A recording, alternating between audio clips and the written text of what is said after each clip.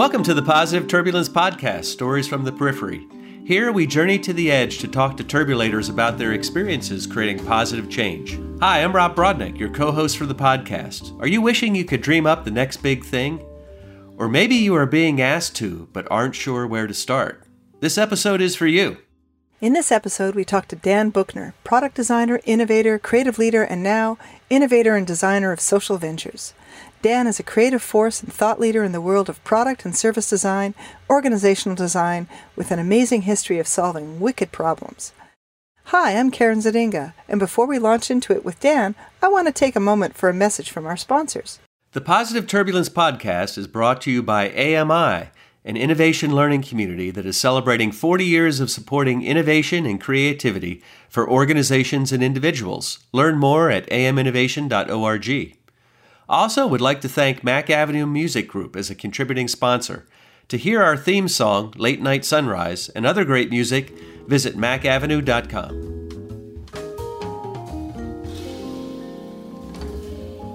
Dan, when we met, you were at Continuum. Mm-hmm. And I know you were there for a chunk of time, and that's sort of an innovation consulting firm.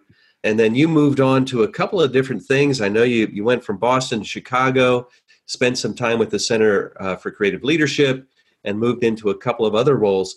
Could you fill in the blanks on a little bit of your story? What was before Continuum and some of the ways that you got into the world of innovation and whatnot? That's a great question. So I've had a very unconventional career path. I started my career as an industrial designer in Canada, working for small manufacturing firms here designing physical products. And at one point, my buddy and I decided we were tired of working for other people. So we started our own manufacturing firm, which turned out to be quite successful, and immediately learned that even when you're an entrepreneur and you actually work for other people, you know, the investors, the bankers, the vendors, the employees. And I once said to my partner, business would be so much fun if it just didn't have people in it. But at any rate, from there, I ended up working for the Canadian division of a big American corporation doing new product development, which was Moen, the faucet company. And as a result of the work that I did for them in Toronto, I got transferred down to the States. And I was asked by the CEO to help set up new product development, a design department, qualitative market research department, help build the capability to develop new products. And I was with Moen for quite a few years.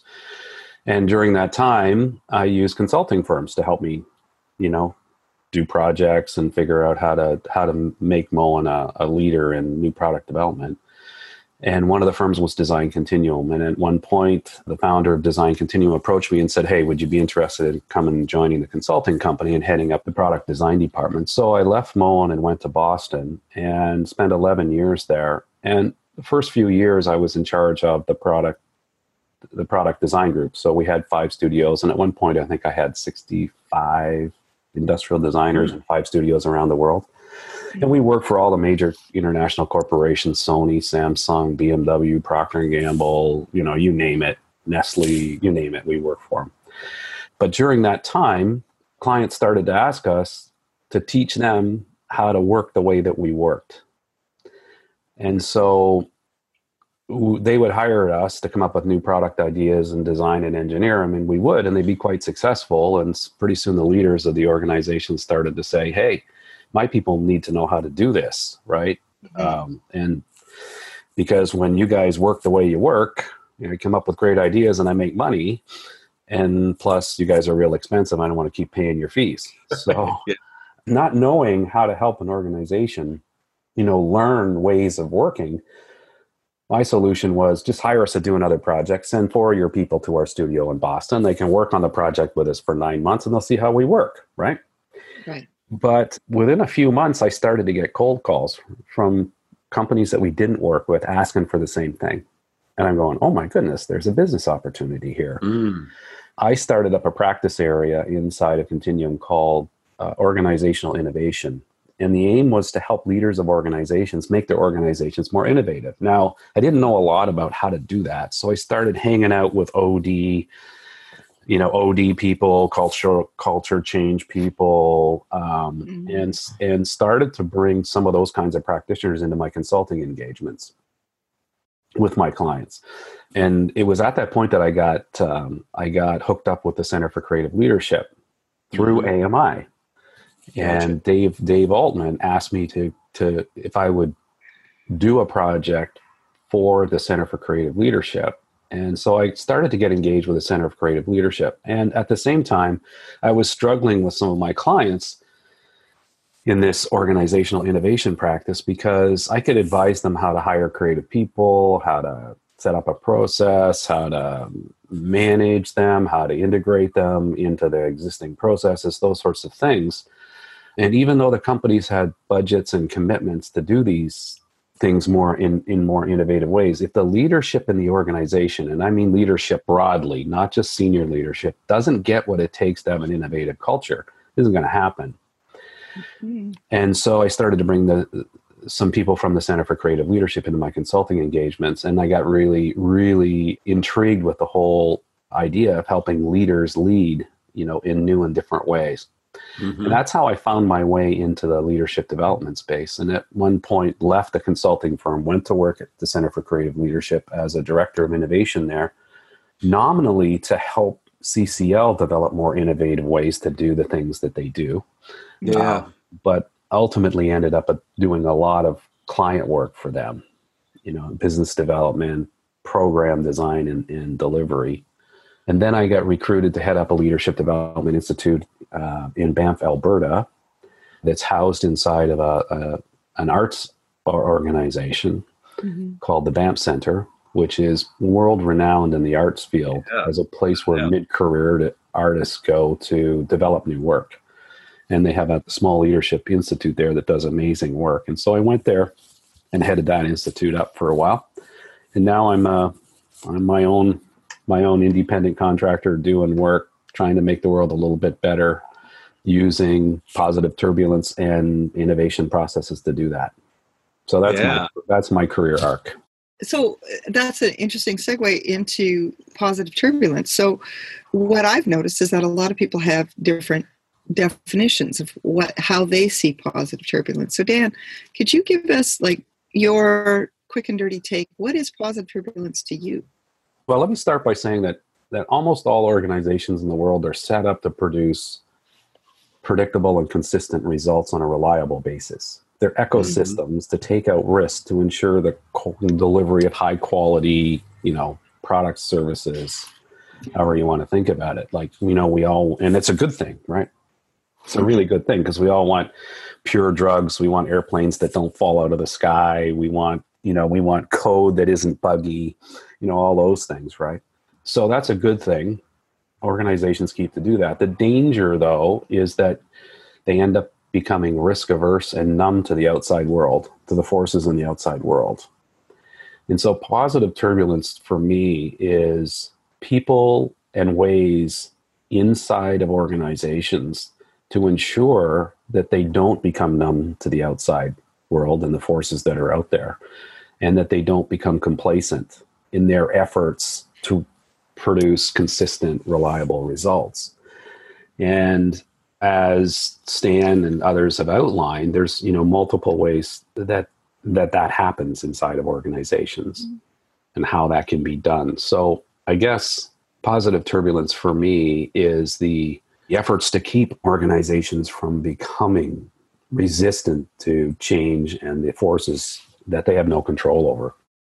A question based on my own experience. So when I had a larger consulting team, we were quite diligent about not becoming numb, as you call it, to the outside world.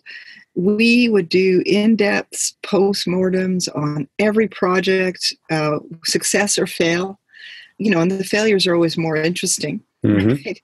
That's where the learning comes, yeah. Yeah, but I think some of the things we were learning were the wrong things. I think we were just entrenching patterns, right? And so to me, I wonder if you could just sort of talk about that entrenchment of patterns and how you've seen positive turbulence do both, right? We were pretty diligent about not, thinking we were not becoming numb to the outside, yet we were doing the complete opposite. Right. So how does positive surveillance help people not do that? Yeah. So I think I've witnessed this over sort of the advent of design thinking, for instance, right? So I've been a designer for 30 blah, blah, blah years. So I don't even want to say. And of course, I've seen the value of design increase dramatically in the business world over that period of time. And it's been very exciting. But what I see now is the routinization of innovation, right? Everybody wants repeatable innovation. Right. So what they do is they take the methods and the processes that are used, that can result in novel new ideas, products and services or approaches, right? And they try and make them routine. Yeah. And I think in the act of making the routine, right, they take the magic away. And so I'll give you some examples of how, I've tried to deal with that in organizations that I worked in and worked for as a consultant. And the first one is, and it's a very simple one, is when I was at Design Continuum in Boston, we charged every team to try one new thing on every project they worked on. Right. It could be a new way of relating to the client. It could be a new way of doing research. It could be a new way of testing ideas. It could be a new way of generating ideas. And they had to be transparent with the client. We're going to try this. We've never tried it before. And it might work and it might not work. And at the end of the project, they would have to report back to the entire organization about what they tried and whether it worked or didn't work or how they might do it again, right? Or if they did it again, how they might do it differently. So it was our attempt to try and keep things from getting routinized, from like, hey, we know how to do this. We've done this 100 times before. And it works. We're just going to keep doing it, right? Right.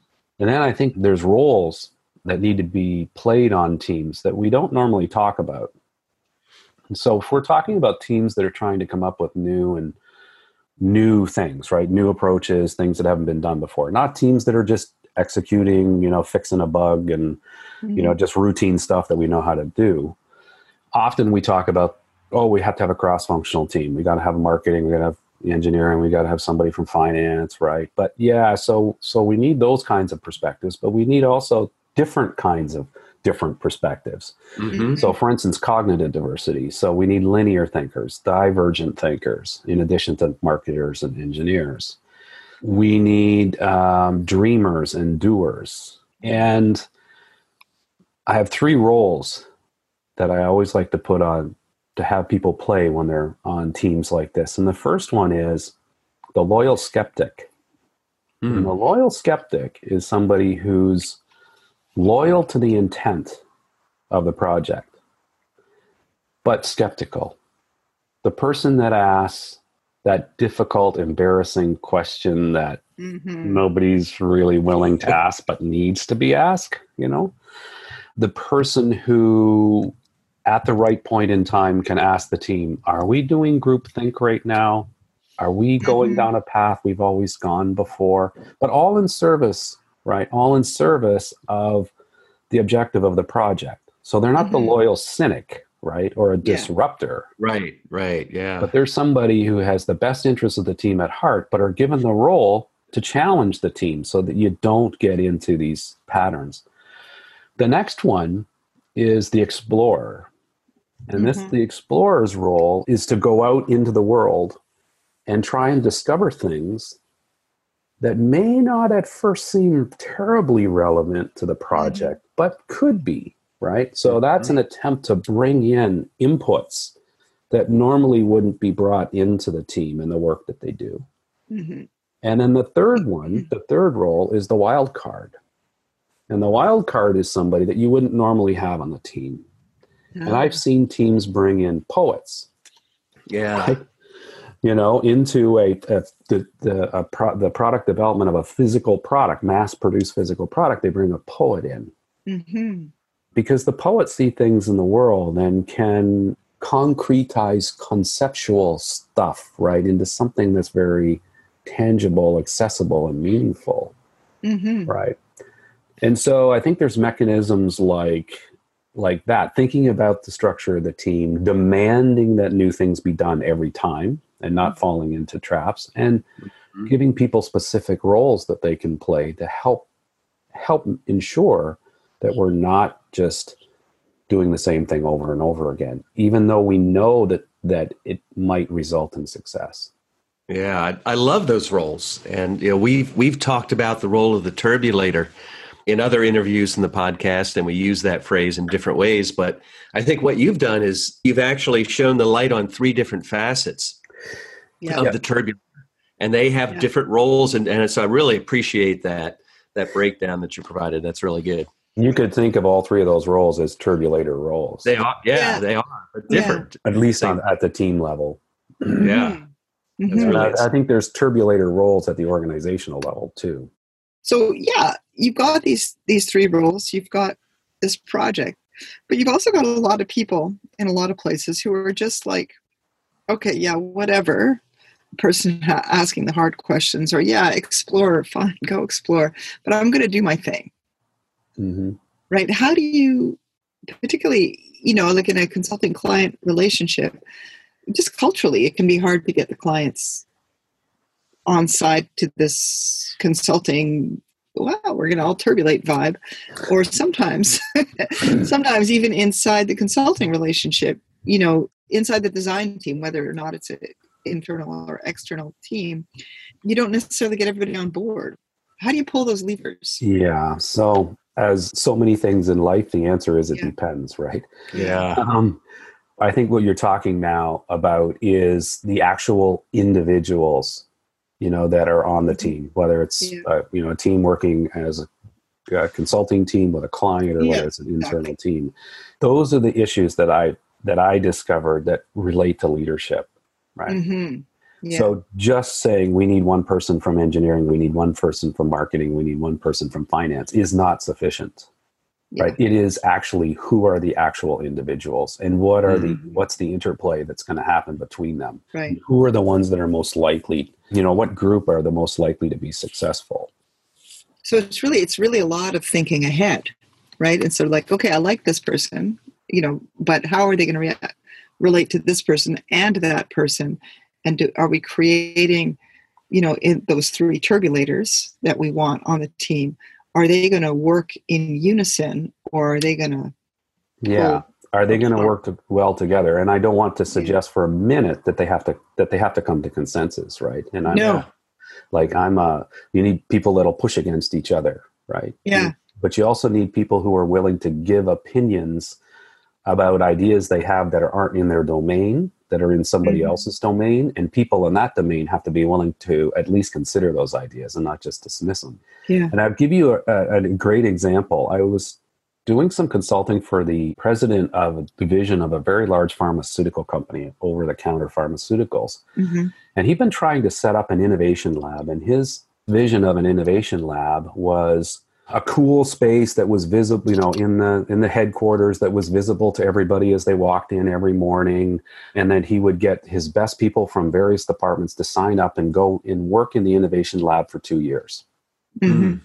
And just explore things that really couldn't be explored in the context of the regular organization. And he was having difficulty get people to agree to go work in the innovation lab.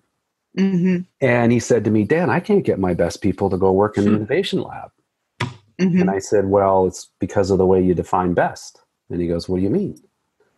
I said, well, who are your best? What happens to your best marketing people? Wow, they get promoted. They become they become product managers, and then senior product managers, and then marketing managers. And so your best marketing people are really good marketers, and their goal, right, is to get to the next level. And they're not going to want to step aside for 2 years, right, and work in a lab and allow their peers to progress without them, right? So what you want to do is find the person in the marketing department, that really, really, really bright, creative woman over there that everybody goes, wow, she's amazing, but we kind of don't know what to do with her. I don't know exactly where she fits. Mm-hmm. Right? Like you need to look for those kinds of people, right? And put them in the innovation lab, right? Put that in the innovation lab, right? And I would say, and we can have a long talk about the virtues and the downsides of innovation labs, but that's the kind of savvy I think that leaders have to have if they want to make this kind of thing work. They have to be able to pick the right people. Mm-hmm. And I would say in most corporate organizations, the kinds of people that can work effectively with each other on innovation challenges in a team context, probably only 10% of the population of any department, right? Yeah. It's not just anybody, and it may not be your best. Right, because how are you defining best? How you define best. And of course, we talk a lot about that in Positive Turbulence too, right? The tendency of organizations to hire to a template and ends up with a homogeneous population of people in the culture. An AMI meeting is not just your average collection of speakers around a theme. It's an end-to-end curated experience. It's a thoughtful, connected, influential community. It's peer learning in a super creative environment. Learn more at aminnovation.org. Question for you, Dan. As you were telling your story about the places you've been and the things you've done, there were 2 or 3 times where I think that you made a shift in perspective, one from being that of expert to being one of coach and teacher. If that's true, I heard that. I'd like to hear you talk about that a little bit, but what were some of the differences that came along with that as a creator, innovator, and someone who is bringing turbulence to an organization when you had the realization you need to make that shift? And then what were some of the implications for how you did what you did? Well, it's interesting because I don't think it's much different than designing products. I think it's just a different kind of design project. Interesting. Maybe I'll answer your question in a little bit of a roundabout way. Sure. When I was at Design Continuum, we were always looking for the best design talent we could find, from anywhere in the world. So I did a lot of speaking and presentations and workshops and lectures and stuff at design schools, at some of the top design schools in the world. And after one talk, one of the students asked me, like, what do you chalk your success up to, Dan? And I both fell off the stool, right? Because I never thought of myself as successful, right? And I said, nobody's ever asked me that question before. I never thought about it before. And I said, give me a minute. And I thought about it.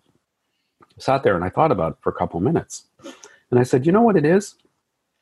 It's naivete and curiosity that's really driven me. So when I got to the point where I could design products and they were reasonably successful, I kind of knew what I was doing, and I was working inside a big corporate organization, I started to wonder why really good designs rarely made it to market. By the time that you came up with the design in the design studio, and then I went through marketing and engineering and manufacturing, quality control, and blah, blah, blah, and got out into the market, you look at it and go, that's not what we designed.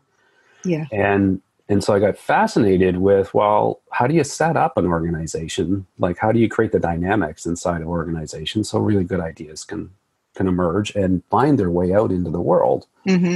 And so I just got really curious about it. And I was naive enough to believe that I could learn about it and maybe figure out some way to deal with it, right? And to make some changes inside the organization. And so that kind of intense curiosity and naivete, some might call it overconfidence or even arrogance to think that you can make it happen, right, has pretty much driven me throughout my career.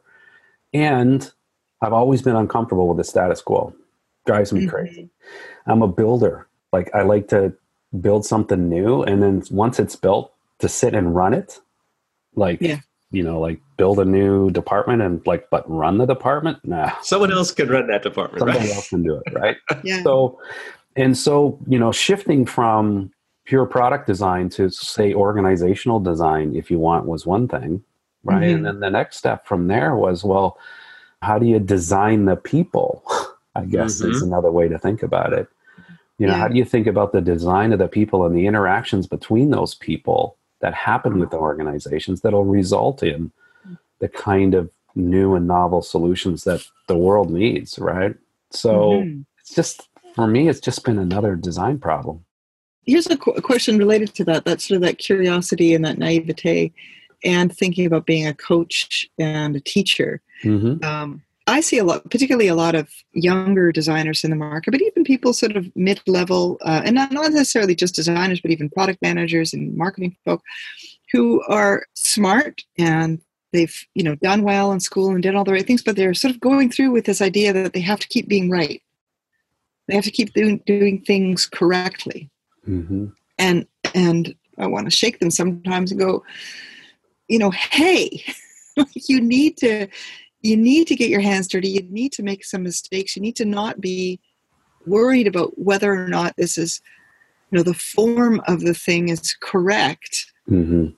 You really need to think about and solve the problem. Solve function first, then find form, right? And that's a design speak, but it applies to all kinds of things, right? How do you, when you're talking to young people or maybe taking on that new designer, or you're maybe working with a team and trying to get them to open up to positive turbulence, open up to innovation, one of the things you've got to break is that tendency to not want to do things wrong. Yeah. How do you do that? Yeah, well, again, it depends, right? So there's multiple aspects to this. So first of all, I think a lot of it has to do with our education system, which is all about being right? Yeah. Mm-hmm. And maybe not so much about learning through experimentation. I see that a lot, like, oh, I have to get my bachelor's, and then I have to get my master's, and then I have to get a degree in, then I have to get a job in the field that I got my degree in, which is not a bad, it's not a bad thing, right? But it's pretty linear, and we need those kinds of people, but we also need people that are curious in the broad way, right? And willing to try some different things. And I also think that people don't like to try things until they believe they have the right answer. Mm-hmm. And so getting people over that hurdle. And one way to do that is to say, listen, we are going to close in on a solution eventually. We will get there. Yeah. But right now, what we're going to do is we're going to go explore, and we're going to open things up. You're going to be very uncomfortable with that, because your tendency as problem solvers is to solve, get to the solution as quick as possible. Mm-hmm. But giving them some level of comfort that, yes, we will close in on a solution, but right now is not the right time for us to do that. So please play along with us. You're going to be uncomfortable, but like reassuring them that the value that they bring, which might be convergent, problem solving, is going to be used and valued at some point. It's just not at this point that we're going to do it. So there's like context setting, right? In terms of a team. Yeah. But is that also connected to the problem definition? And I've heard you talk about, is the problem the right problem, many, many times. But, giving the right solution to the problem when you haven't defined the problem correctly makes it all wrong in a certain sense, right? Yeah. My experience has been that 80 to 90% of the time, the presenting problem is the right problem to solve. Mm-hmm. And I actually think that a lot of the success that we had at Continuum in the consulting firm was helping clients realize that. Because they would come in and say, give me a specific here. So they come in and say, here's the specification for the product that I want you to design for me. Here's the specs, design to that. Yeah. And we design to that, and it would get to the market, and it would not result in the market success that everybody was hoping for. And so we actually started to wonder, what are the assumptions this brief is based on? Right. And when the client came to us and said, here's the specs, design the product, we would say, great, give us a couple of weeks. Not going to charge you for this. This was in the early days. I'm not going to charge you for this. We're just going to go out. We're going to go out and talk to some customers. We're just going to explore and we're going to see, we didn't say this explicitly to them, but basically we're going to check the assumptions that are underlying this specification. And guess what we found, right? There were some erroneous assumptions in there. Mm-hmm. And so how the problem is defined is critical, because you can spend a lot of money developing something that's based on a bunch of faulty assumptions. Yeah. And often the way the problem is solved, because of the maybe even unconscious biases of the people who define the problem for you to solve, embeds a solution in it. Yeah. So for instance, SMART goals, which everybody uses, and they're a good thing to use in certain circumstances. But if we're trying to do something really innovative, specifying the measures by which you're going to determine success before you even understand what it is you're making, the problem, leads you down a predetermined path. Mm-hmm. And I see this so much, especially in the corporate world. I want you to do something highly innovative that nobody's ever done before. I want you to create the iPhone of our industry for us.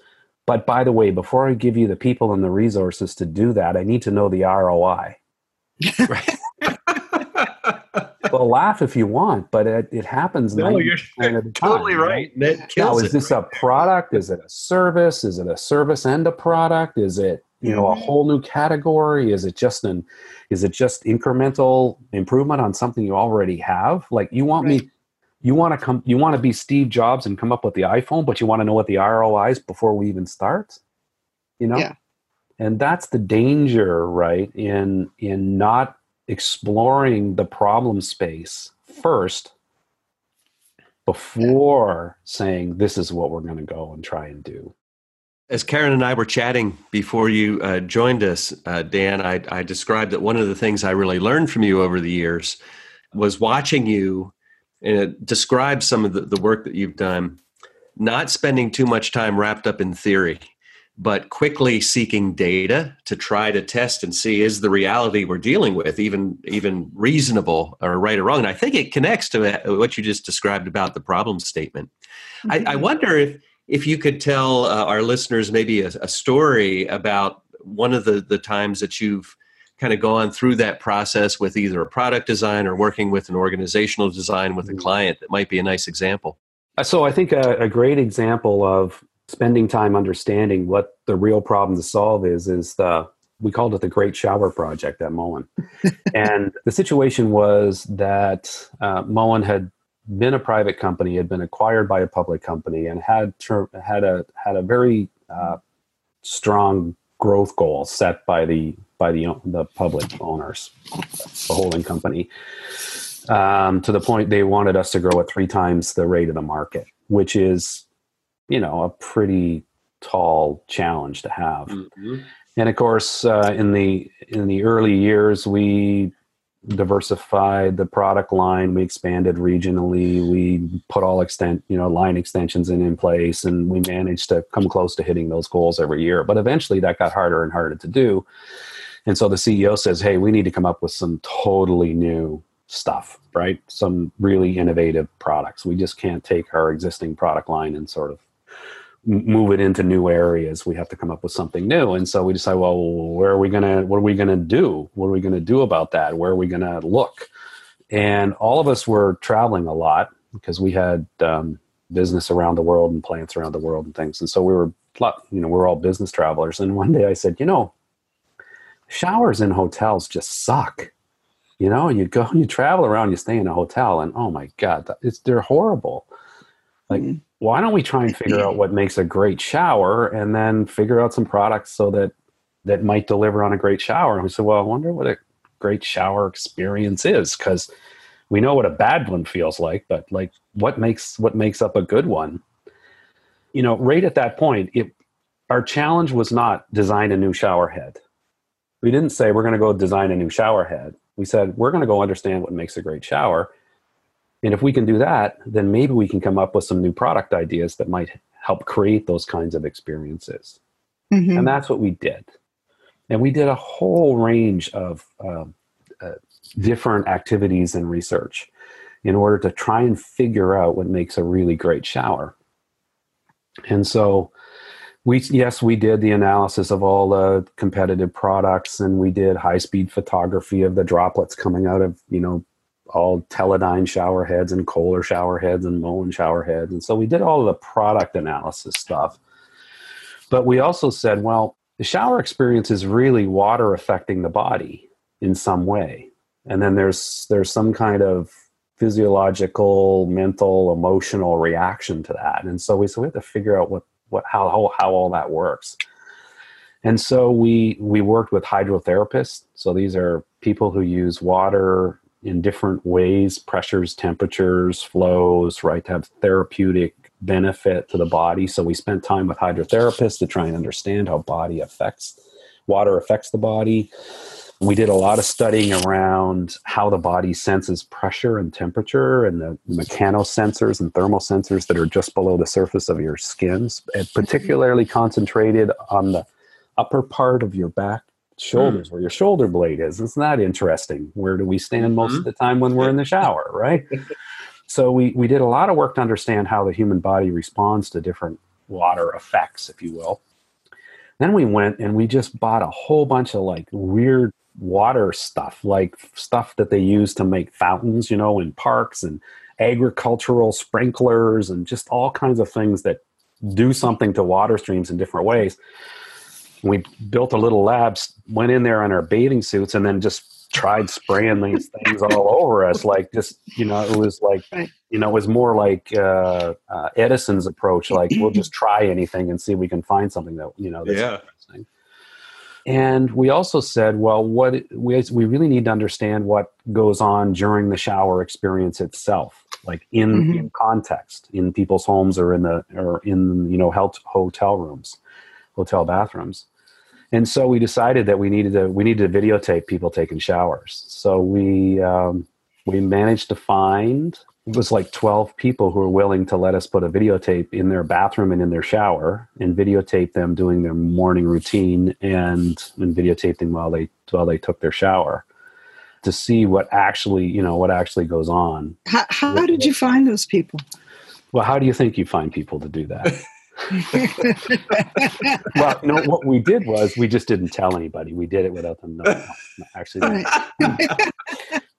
we put an ad in the Village Voice. Yeah. And we offered $250, and we said we want to put a video camera in your shower and you know, videotape you taking your shower. Right. And we got probably 30 responses, and the kinds of people who responded, and we only needed 6 or 9, something like we were looking for. Right. And the kind of people who responded were healthcare workers.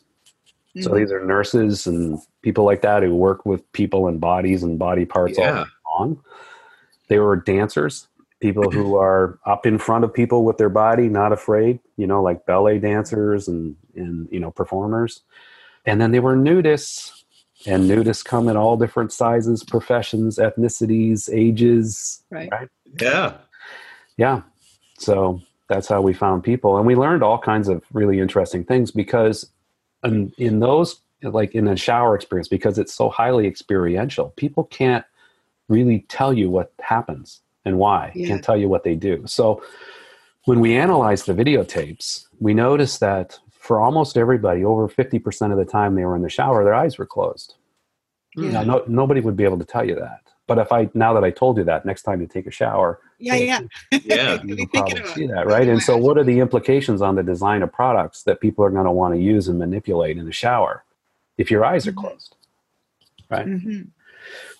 So anyways, you know, those are some of the ways that we eventually determined what made a great shower experience. And it, you know, there's the conditions in the environment itself, the humidity and the temperature of the air that's around you, and it's also the characteristics of the water as it's hitting your body, and where it hits your body, and at what velocity, and what's the thermal characteristics of it. And from that, we were able to say, wow, if we could create a shower head that did this, we'd really have a success. And we did. We created the Moen Revolution shower head, which became the best-selling shower head at Target and Walmart in the first 3 months of introduction. So, and a whole line of other products that address some of the other things we learned. You know, I was just going to say, did other things other than the shower head come out of it? And you know, one thing that ruins my shower experience is when the curtain wraps around me as I'm trying to do something. So you know, it's not the shower head, but boy, can that really ruin it quickly. Yeah, the environment, engineering the environment is really important. Yeah, and that's why you see things like now, to your point, Rob, in almost all hotel bathrooms, they have the curved shower curtain, right? Mm-hmm. Yep. That keeps the shower curtain away from you when the shower, because then the water comes out of the shower head, it creates negative pressure, and the air from the outside pushes the curtain into the shower stream, right? That and the little magnets are the savior. Yeah, there you go. Anyway, that's way more than you need to know about showering, ever wanted to know about showering. But it just goes to show you, I think, the importance of really exploring the problem space before you launch off and try and create something.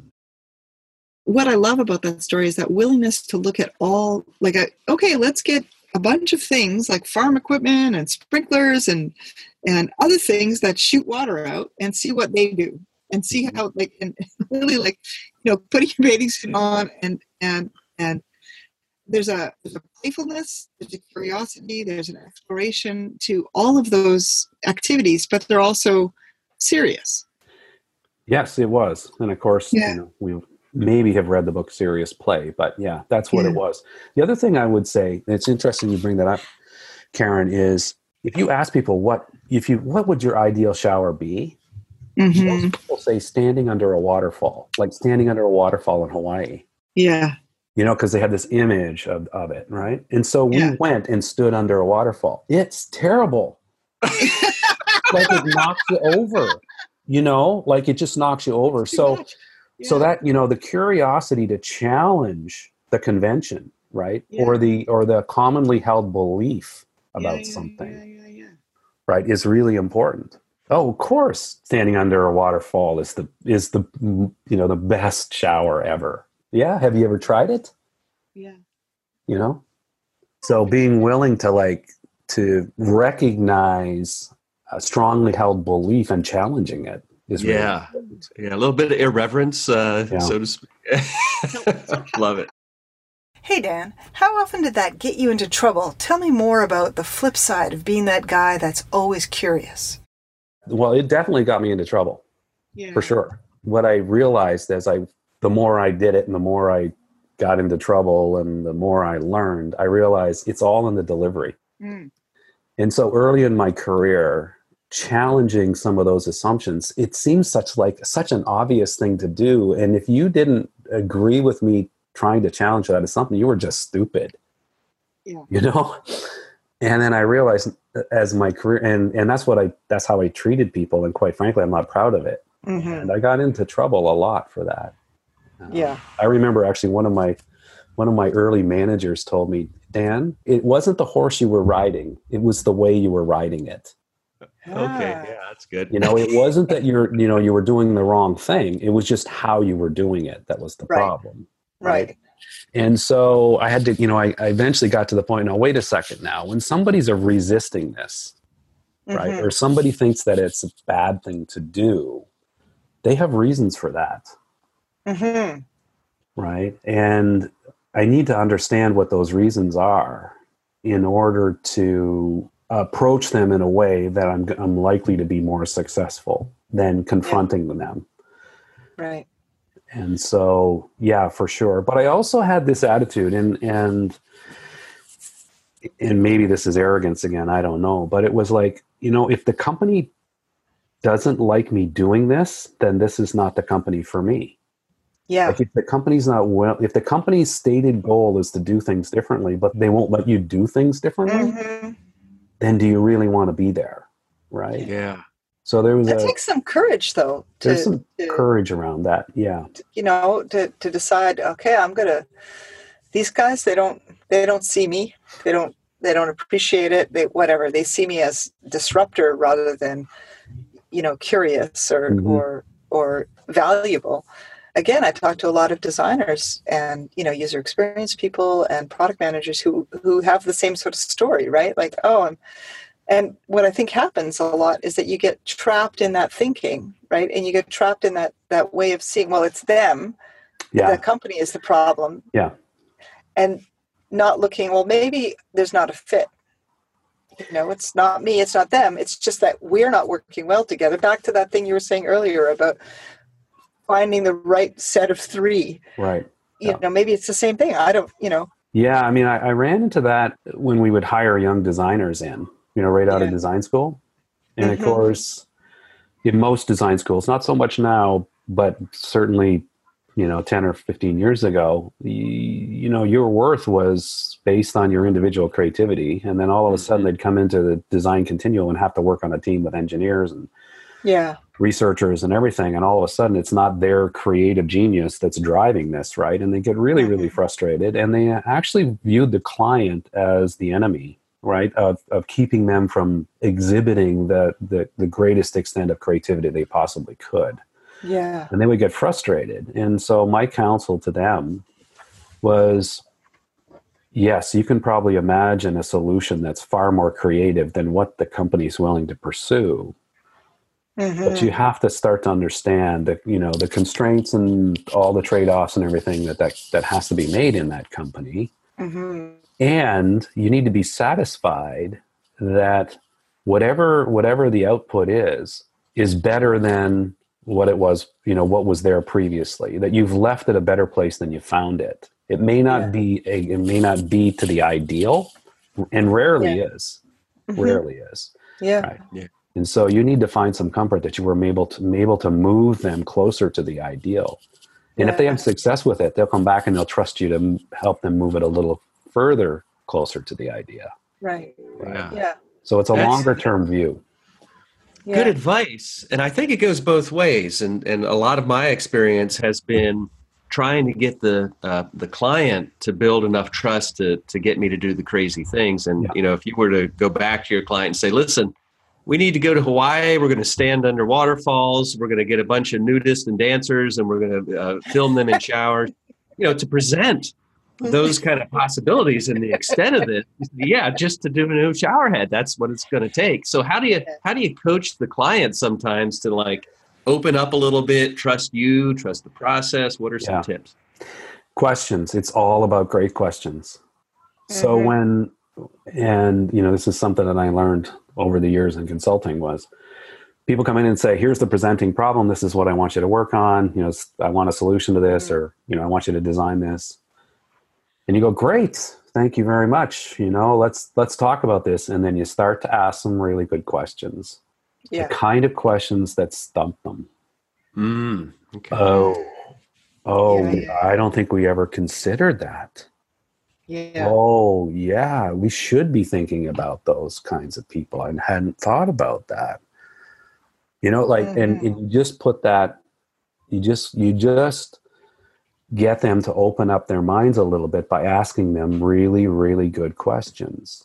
Mm-hmm. Yeah. And, lots of times they would say one of two things. One is, oh man, we got to go back and think about this. We'll be back to you. We'll come back to you because we obviously haven't thought enough about this. The problem's we haven't thought about the problem enough. Or, man, we need to hire you guys to help us think this through because we're probably going down the wrong path. But for me, it is asking really good questions in a very respectful way. Yeah. You're not trying to make them look stupid or anything. You're just trying to get them to explore areas that they hadn't considered.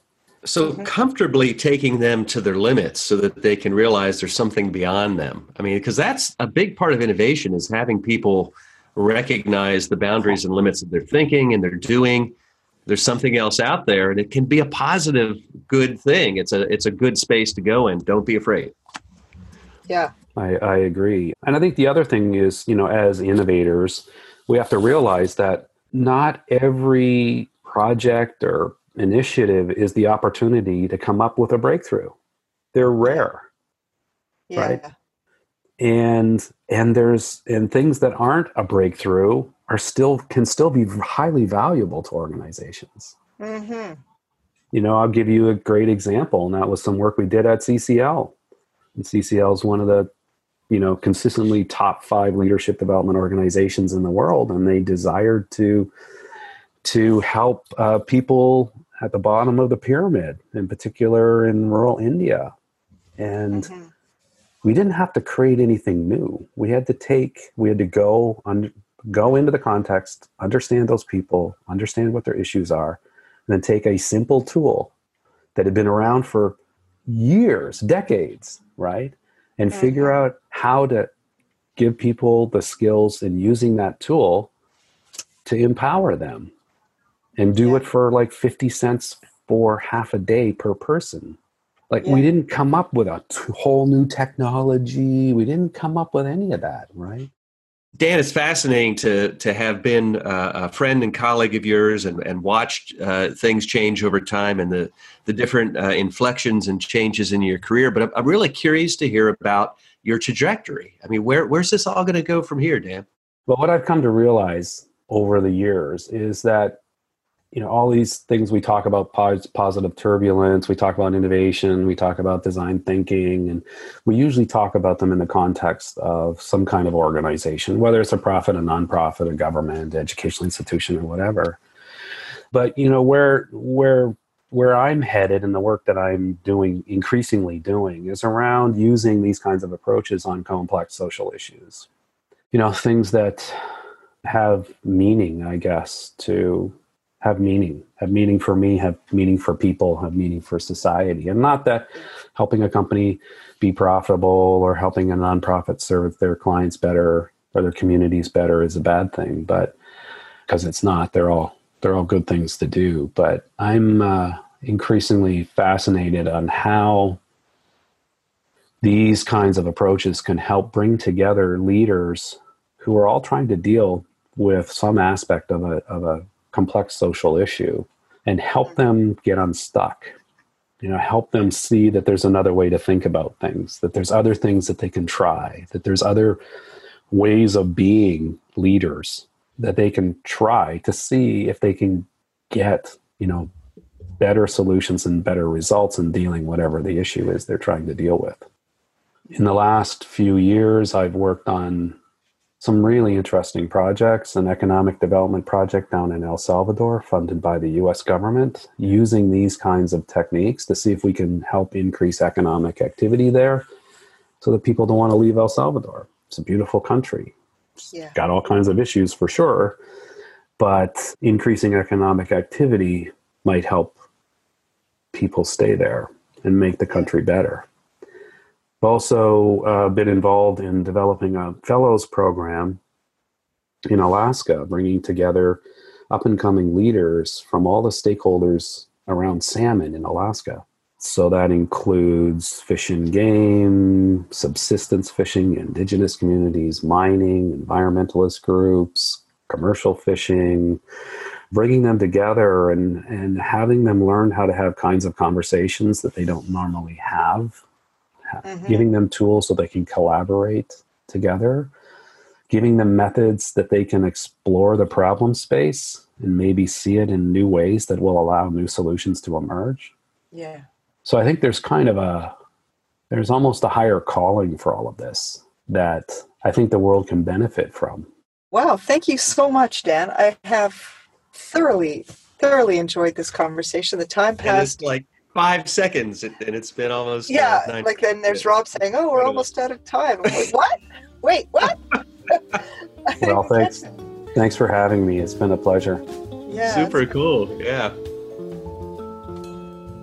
Thank you to AMI, who have nurtured us in developing this podcast, is the source of so many of our guests, and of course the founder, Stan Griskevich, is also the author of the original book, and dare I say, the director of design of Positive Turbulence.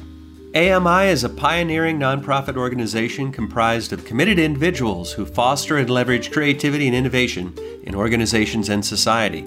AMI identifies leading-edge innovation, shares experiences, sponsors research, and recognizes innovation in creative processes. Find out more at aminnovation.org.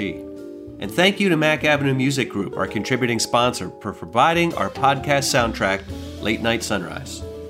If you want to find out more about your hosts, Positive Turbulence, our guests, or check out our very cool and very diverse reading list, head over to positiveturbulence.com. Until next time, keep the turbulence positive.